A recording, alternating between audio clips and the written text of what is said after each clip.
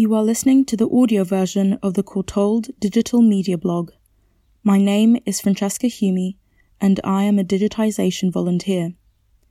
Thank you for listening. I hope you enjoy this post. The Man Who Wasn't There. Observing Portraiture Through the Eyes of Anthony Kersting. Written by Alia Ahmad. Posted on the 18th of December 2018. When I first started my internship, I was in awe at the large collection of archives kept everywhere around the Witt and Conway Library, which is situated in the basement of the Courtauld Institute. I was so intrigued I wanted to open every archive box I could, without being tagged as the new nosy intern. I'm happy to say that I now proudly hold that title even before I opened all the boxes. However, being nosy can have its perks. After asking so many questions regarding the stacks of blue-labelled boxes around the staff section of the Conway, I was introduced to the mysterious and yet enchanting world of the British photographer Anthony Kersting. What struck me the most was the number of boxes labelled with the name of one person, and also the number of countries mentioned under his name on the boxes. I was curious about how much this man achieved, travelled, and explored throughout his life. The image below is a scan of a double-page spread of one of Kersting's ledgers. Kersting kept a record of all his photographs. These entries show photographs taken in Tangier, Morocco, and Beeston, Nottingham.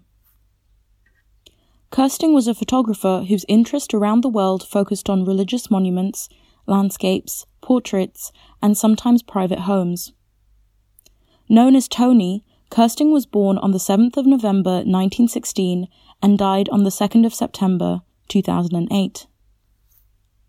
Although frequent travelling was unusual in his early years of activity as a photographer, and the breadth of his travels rather hard to believe, his photographs and journal entries represent irrefutable proof of his gallivanting around the world.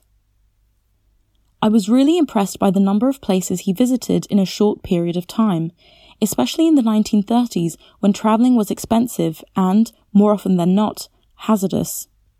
Indeed, he travelled to places such as Norway, Egypt, Palestine, Morocco, and the Bahamas.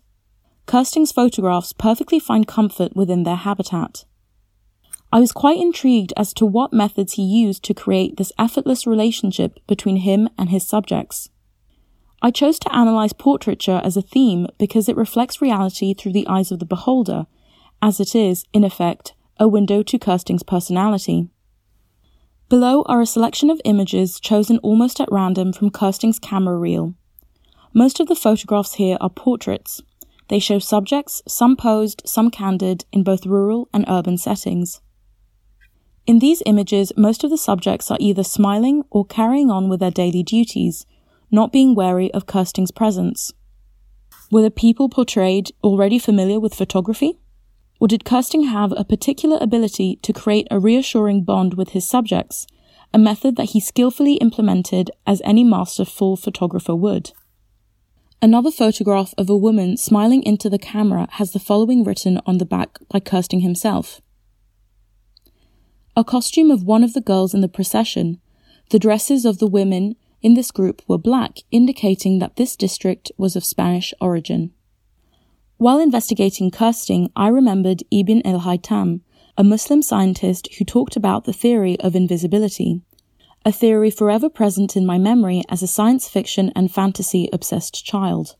I used to believe that Ibn al-Haytham actually had a way to remain invisible whenever he desired, although in fact, al-Haytham was describing how objects are identified by rays of light entering the eye. The reason Ibn al-Haytham came to mind so strongly while looking at A.F. Kersting's portraits is that, much like Ibn al-Haytham in my childhood imagination, Kersting as a photographer had the ability to disappear. His presence was undetectable in the eyes of the people he chose to capture, even those who might never have seen a camera before, or even a Westerner. Kersting seems to have made himself invisible through his humanity in creating a comfortable atmosphere for his subjects, and through his unseen and unbelievable footsteps around the globe. This still haunts me. In 1939, Kersting volunteered for the RAF and made use of his time in the Middle East to take photographs. Later, he continued to travel the Middle East and beyond, documenting his travels in great detail. The photographs I've chosen here are two stunning portraits. One is labelled North Iraq, a Yazidi girl, while on the back of the other, Kersting has written North Iraq, a Yazidi girl at Sheikh Adi. Both women gaze straight into the camera.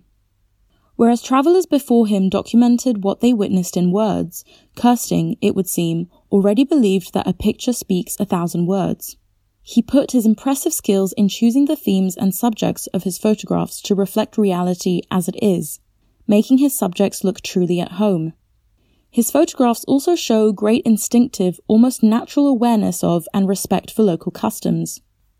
The emotions of the subjects being captured reveal the complexity of the relationship between the subject and the master, and the narrative behind the shot. Between them, a wall of culture subtly dissolves. Below, I've chosen a final selection of Kersting's photographs, all showing subjects seemingly at ease, except the last image. The first photograph shows a woman with a diving helmet on, catching a fish in her hand in the Bahamas. The second is annotating by Kersting, a Bedouin woman in Old Cairo. She glances towards the camera with a pot balanced on her head. The third image is labelled A Typical Yazidi Man. The fourth photograph is labelled Up the Hill Above Nazareth, Arab Women on Their Donkeys. Next is a photograph Kersting titled Sudanese Beauty. The woman captured here smiles widely into the camera. The penultimate image is labelled Two Arab Children in Capernaum, 1943. The two children, perhaps siblings, confront the camera straight on. Only in the last image is there a hint at a more unwanted presence of the photographer. Kersting has labelled the photograph, a woman shy of the camera at Kenna in Upper Egypt. The woman raises her right hand to steady a huge vessel on her head. Her left hand seems to have quickly grabbed at her robe, pulling it up to cover her lower face.